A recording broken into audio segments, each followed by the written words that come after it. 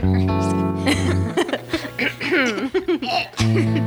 check, check, check, check, check, check, check. Do, do, do, do, do, do, do. I started Gag Me with a Spoon because I really love to hear people's personal stories. I think we're more fascinating than fiction, and I really like the community building aspect of, in a small town like Duluth, Minnesota, where you think you know everybody, you don't know everybody, and you get to know people on a little deeper level and share vulnerability and grow as a community in the day and age of Facebook.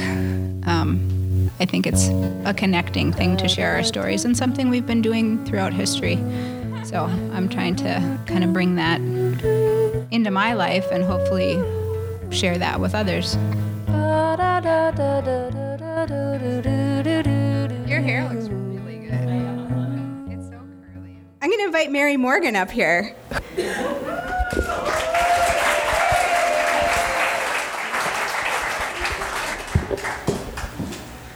Hi. This story begins in a treatment room at the Mayo Clinic in Rochester, Minnesota, where I was having a follow-up visit for cancer of the throat. I had had surgery to remove a cancerous tumor from my neck, followed by 6 weeks of radiation treatment. And so typically at these follow-ups, the doctor puts a tiny little camera in my nose and down my throat, and she snaps pictures of everything to get a good look to see if there might be anything wrong. And then she slowly draws the camera up out of my nose. Now, in the treatment room, there's a screen before me. I can see what she sees. My husband's there. Opposite him is another screen. He can see what she sees. And on this occasion, as she brought the camera up my throat and out, there on the back of my tongue rested a wolf spider.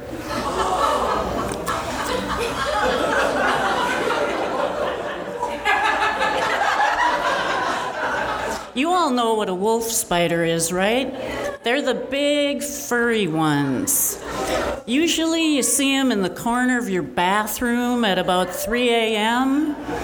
On occasion, they might try and pin you down and take your lunch money. So naturally, I was horrified by this sight. I quickly looked at my husband. He's trying not to flinch like this. The camera's drawn out of my nose, and I say, "What was that? What was that?"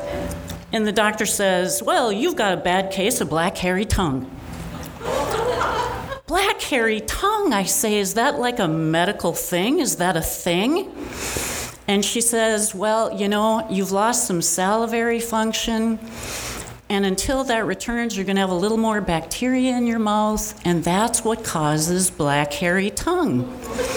Oh, and she said, "Until your salivary function returns, you might have it, black hairy tongue."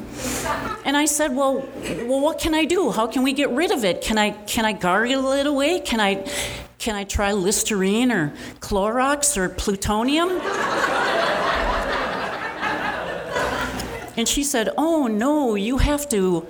And then she flips out an extra long Q-tip swab. She says, "You have to manually remove that on the back of your tongue to get rid of it." "Oh," said I, "thank you." As my husband and I were leaving the treatment room that day, he turned to me and he said, "Never show me that again."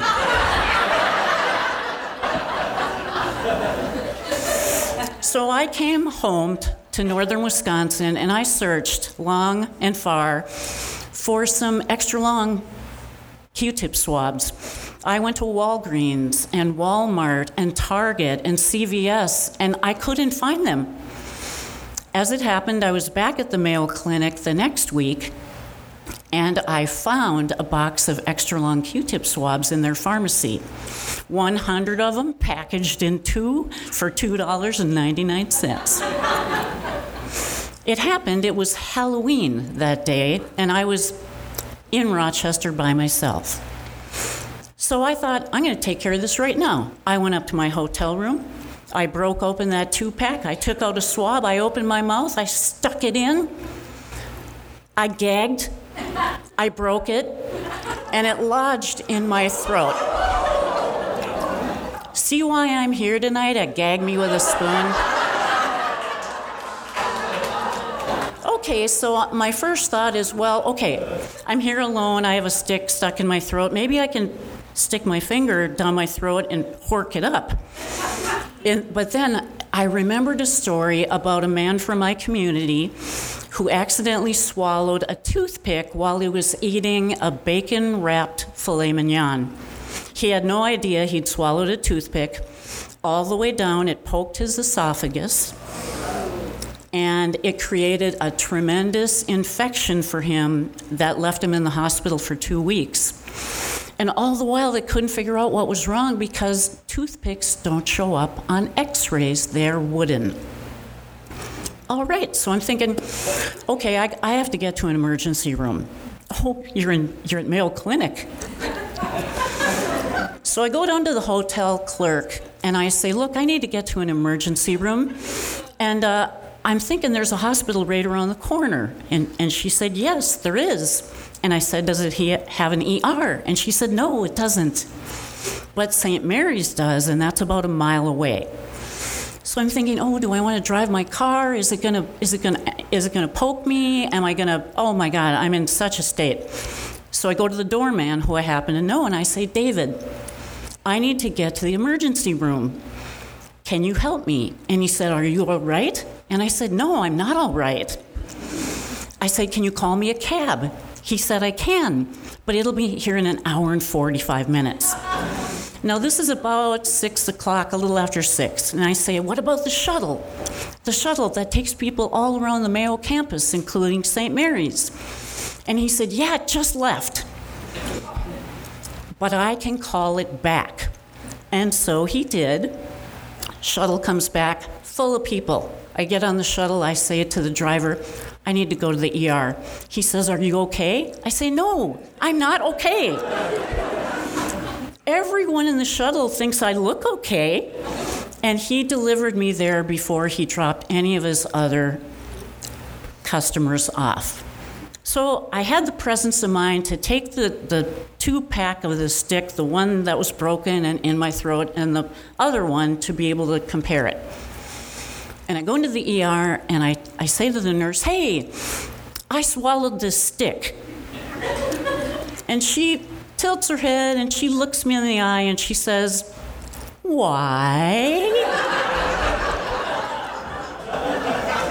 And I say, well, I was trying to be an A-plus student. I was trying to get rid of my black hairy tongue with an extra long Q-tip swab. So they whisk me in, and they say, you can breathe? Yes. You can talk? Yes. You can swallow? Yes. Get on out there in the waiting room. I said, you're not going to admit me? It's Halloween. We're backed up. We got a werewolf with chest pain. We got a zombie with a compound fracture. You go back in that waiting room, stick in the throat, girl. So I go back, and it's Halloween in an ER. And by the way, if you can ever avoid that, do it. So I'm in the waiting room, and hours go by, and they bring me in, and they take an x-ray of my stomach. And I'm saying, well, this doesn't make sense. And they send me back out to wait. They bring me in again, and they take an x-ray of my throat. This doesn't make sense to me. And they send me out to wait. And then they bring me back in, and they take a CT scan of my stomach with contrast. And I'm complaining. I'm saying, why are you taking all these scans? It's wooden. You're not going to see it. And they say, every now and again, we do see something. Oh, okay. And then they admit me. And in comes an ENT, and guess what she's got? A camera on a really long tube that she sticks in my nose and takes a look at my throat, and she says, I don't see it. I said, but I feel it. right here. And she said, it often happens with foreign objects that people swallow, that they continue to feel them even after they've gone down. Now, she says, I can see a little bit of blood, but you swallowed it. And then she proceeds to say, I am so sorry. I say, why are you sorry? Because that brings a whole nother decision tree for your doctors. What? I say. She said, well, they're going to want to figure out how long it is, how wide it is, and if you can pass it. If I can pass it, yeah, pass it. And I say, does that mean I'll be looking for it over the next few days? And she says, yeah, you might be looking for it. And she leaves. Now, the results of the CT scan with contrast are about to return, but I have to tell you that everyone stopped in my room that night. Doctors, you swallowed what? Nurses, you swallowed what? Even the janitor popped in, you swallowed what? And there was all manner of snark going on in the ER. And then further, there were people who were crying and screaming and throwing themselves down. It was Halloween. There were police. I pulled my curtain tight to my cube. So the results come back from the CT scan. They can see it. They have found it.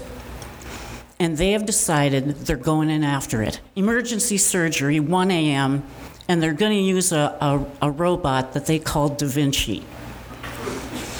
So Da Vinci removed the extra long Q-tip swab from my tummy, and they managed to pull it on up without harming my esophagus in any way. Most extra long Q-tip swabs cost about 3 cents. Mine cost $13,800. Thank you. I'm going to invite my friend Miriam Hansen up, who has also been a veteran storyteller here on Gag Me. Come on up.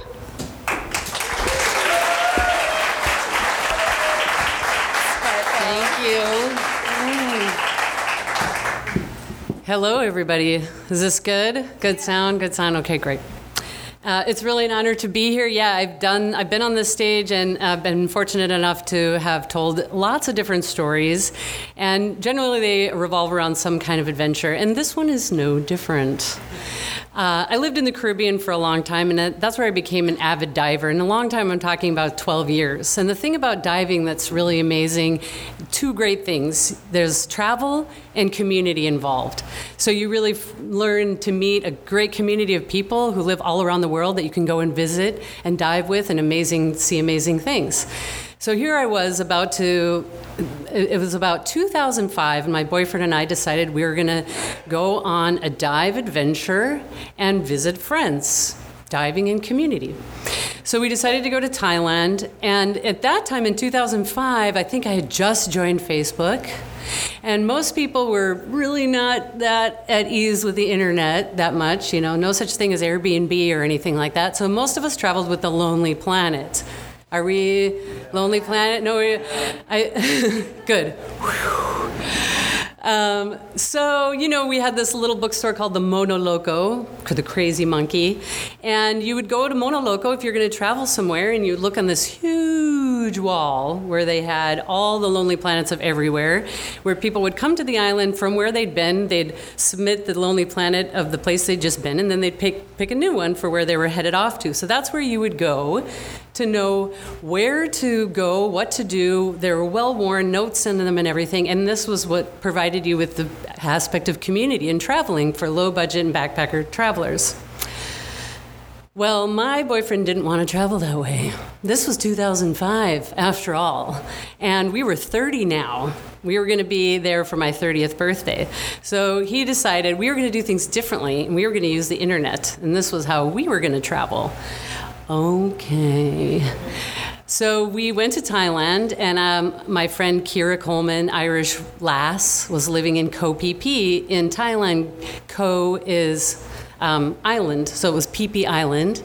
So we went to see Kira, and we were diving there. It was amazing. They filmed The Beach right off of there, the movie The Beach, so we saw the beach from the Leonardo DiCaprio movie, which I've never seen, by the way. But and I started feeling really sick one night, just like, whoa.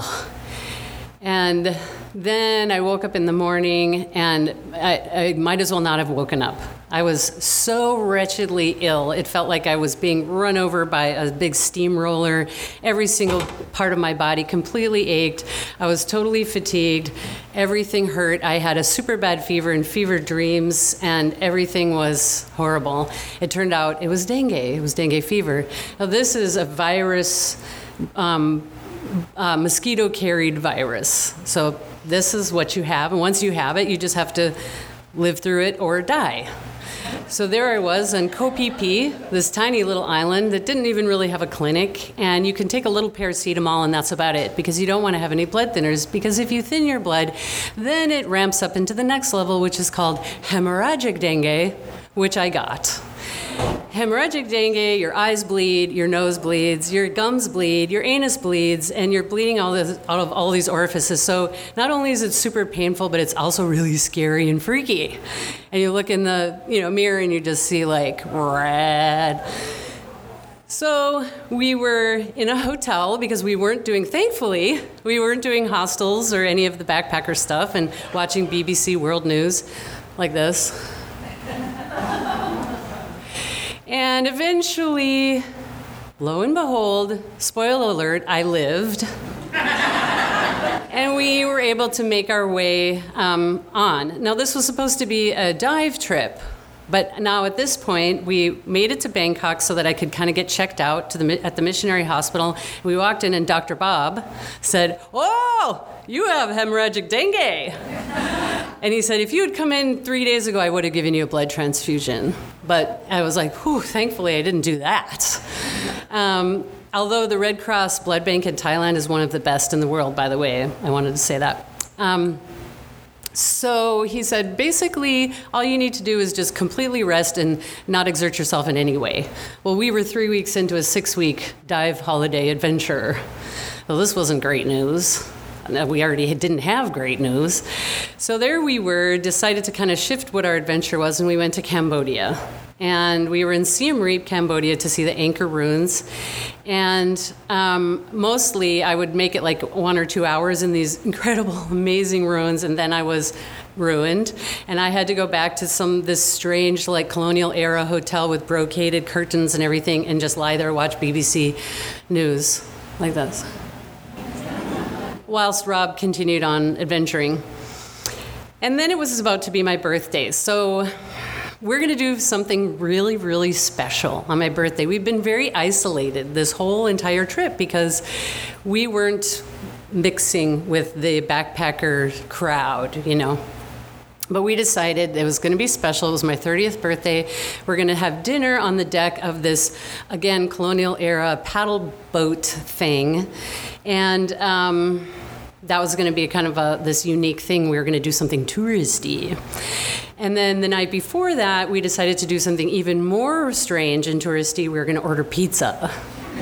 Well, Rob and I were the kind of people that we just ate street food wherever we went, and we'd been in Cambodia, so you have crickets and spiders and cockroaches. This is what people eat. That's street food. So pizza was like a big novelty. And we thought, okay,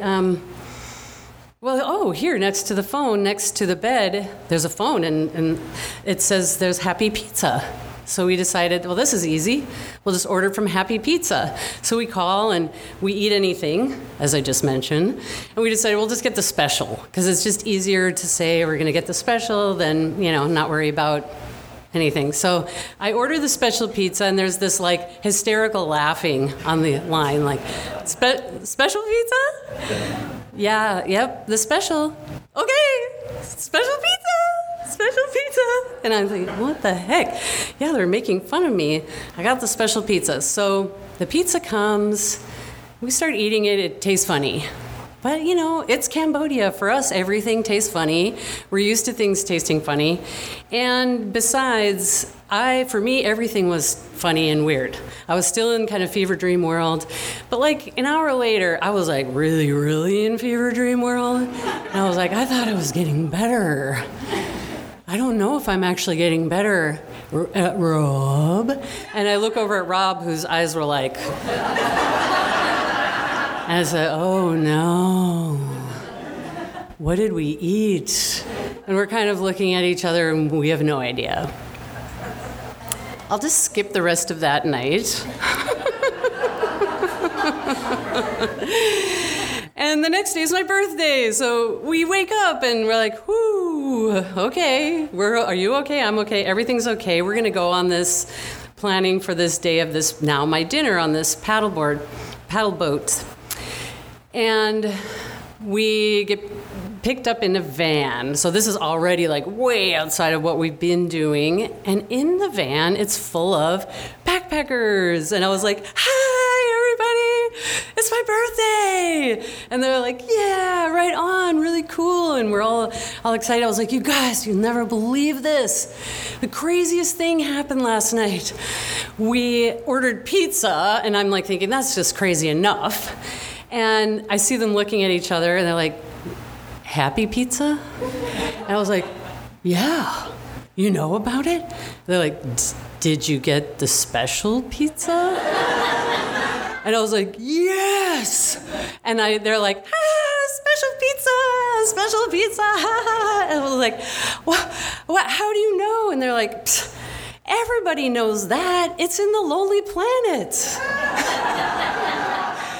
And I was like, oh my gosh, sitting in there looking around, and there's Rob over in the side of the van sitting like this. And I thought, I think this relationship isn't long for the living. I like the community aspect of travel and diving, and I'm going to stick with that. Thank you.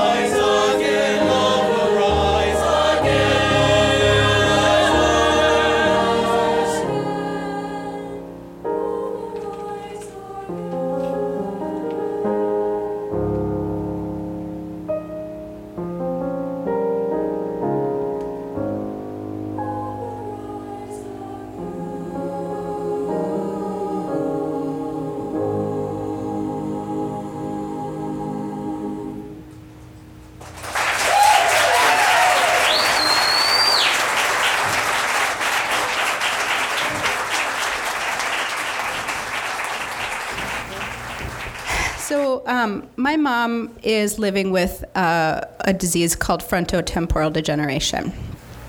And we have been kind of like living this very interesting journey of figuring out what's happening and how do we move through it with love and how do we deal with any of the challenges that come up. And one of the coolest things that's happened is that we have fallen madly back in love with each other as mother and daughter, and we just wanted to have our friend Jocelyn interview us because it's hard for us to tell our story and stay really present with each other. Okay.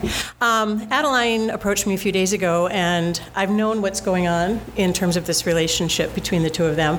But I think what they're hoping for this evening is really a public witnessing of the kind of ways that they are transforming generational trauma, thanks to the brain disease that Kathy is living with. It has served as a catalyst in their relationship and the ways that they are navigating together.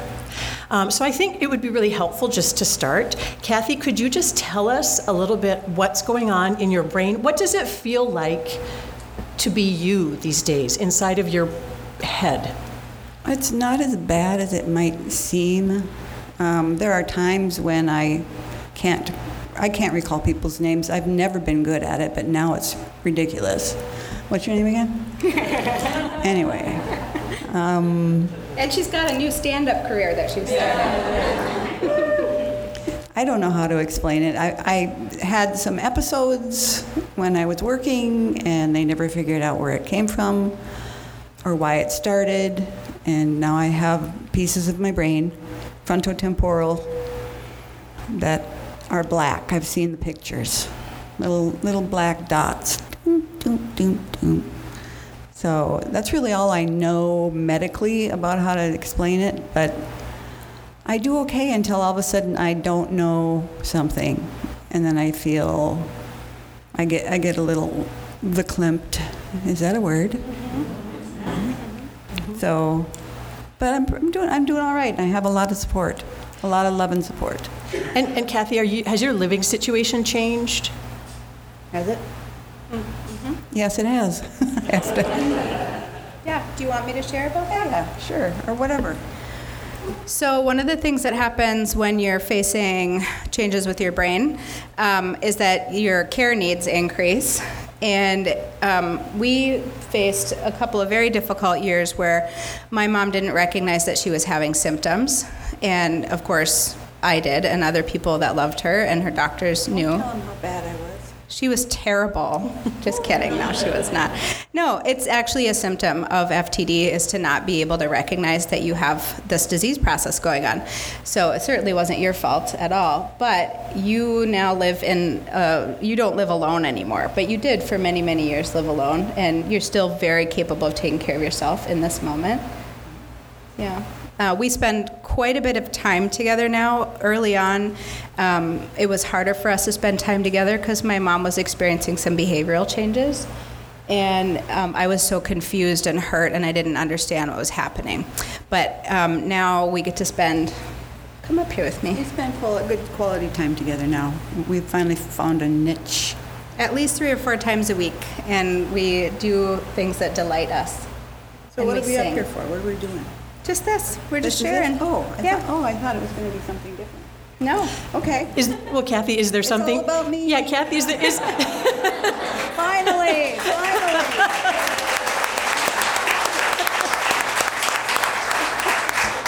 I mean, let's take the moment, Kathy. You're on a stage with an audience. Is there something you would like to share that you've always wanted to share and you never had the chance? No. Okay. Well, then let me ask you this then. You have recently written and published a book. Yes. And a lot of folks in here don't know about it. Could you just tell us about your book a little bit? Oh, my. My book is about, what is my book about? You wrote a book about your biological mother's experience as an orphan. Oh, that's right. It was my mother's story about her life as a child and her mother losing it because she had too many kids and not enough help, an alcoholic family, and brutalization. And, she had it rough, my grandmother did, my biological grandmother. 8 kids and no help. Of course, it affected my mother and it affected me. And the way that I healed from that was to write a book. And it's not fabulous, but it's an okay book. How's that? It's pretty good. It's pretty good, yeah.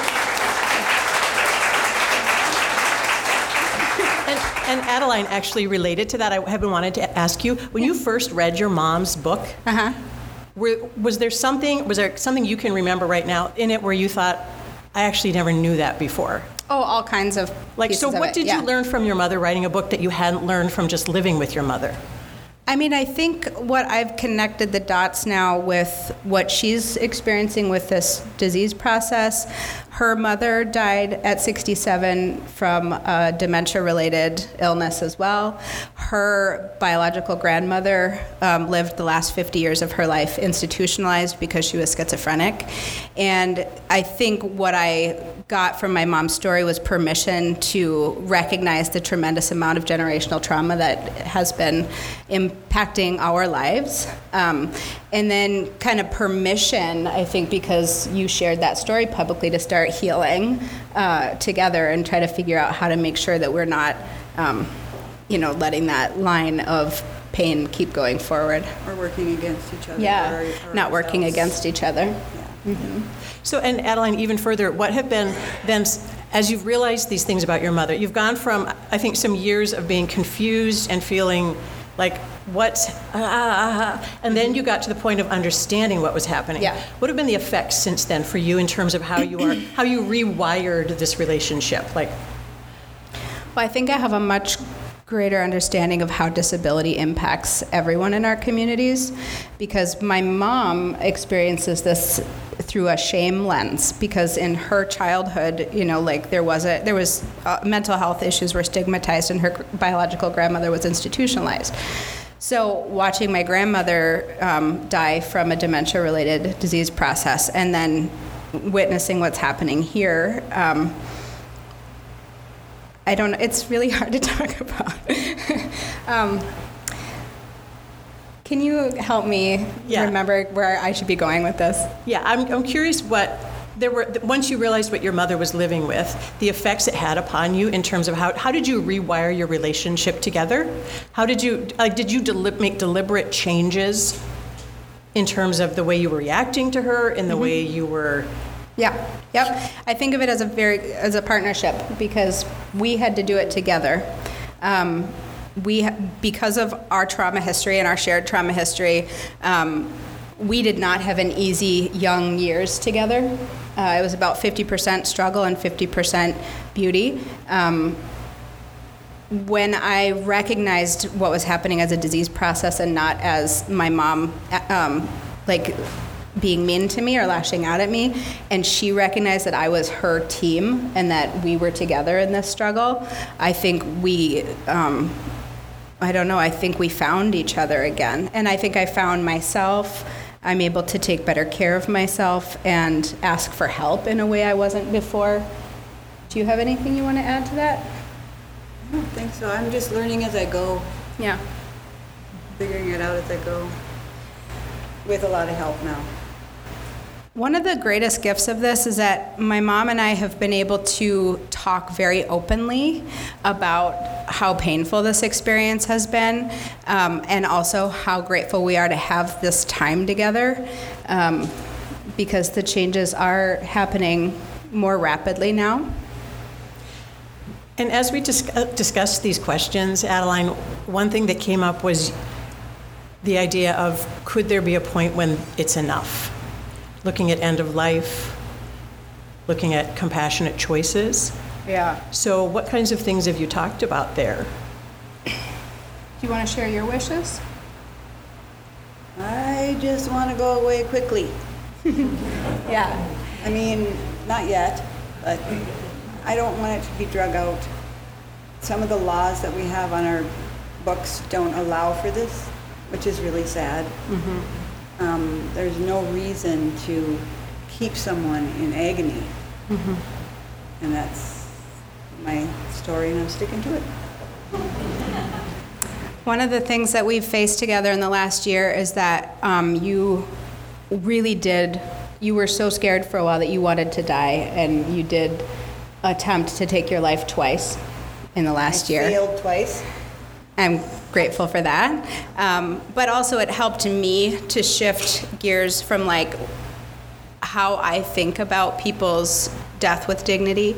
And as somebody who tends to show up in advocacy, you better bet I'm working with people in the legislature to work on the laws in Minnesota on behalf of my mom and everybody else who's facing a terminal illness that isn't obvious and isn't necessarily imminent within 6 months. So that is pretty much all I wanted to share. I wanted to be here with my mom. I wanted us to be recorded together. We came up with this idea on Mother's Day because we were going to tell a story together in November, but I'm not so sure that we will be able to do that. So we've ramped it up. We're here today. Yep. Thank you for hearing us, for being here with us.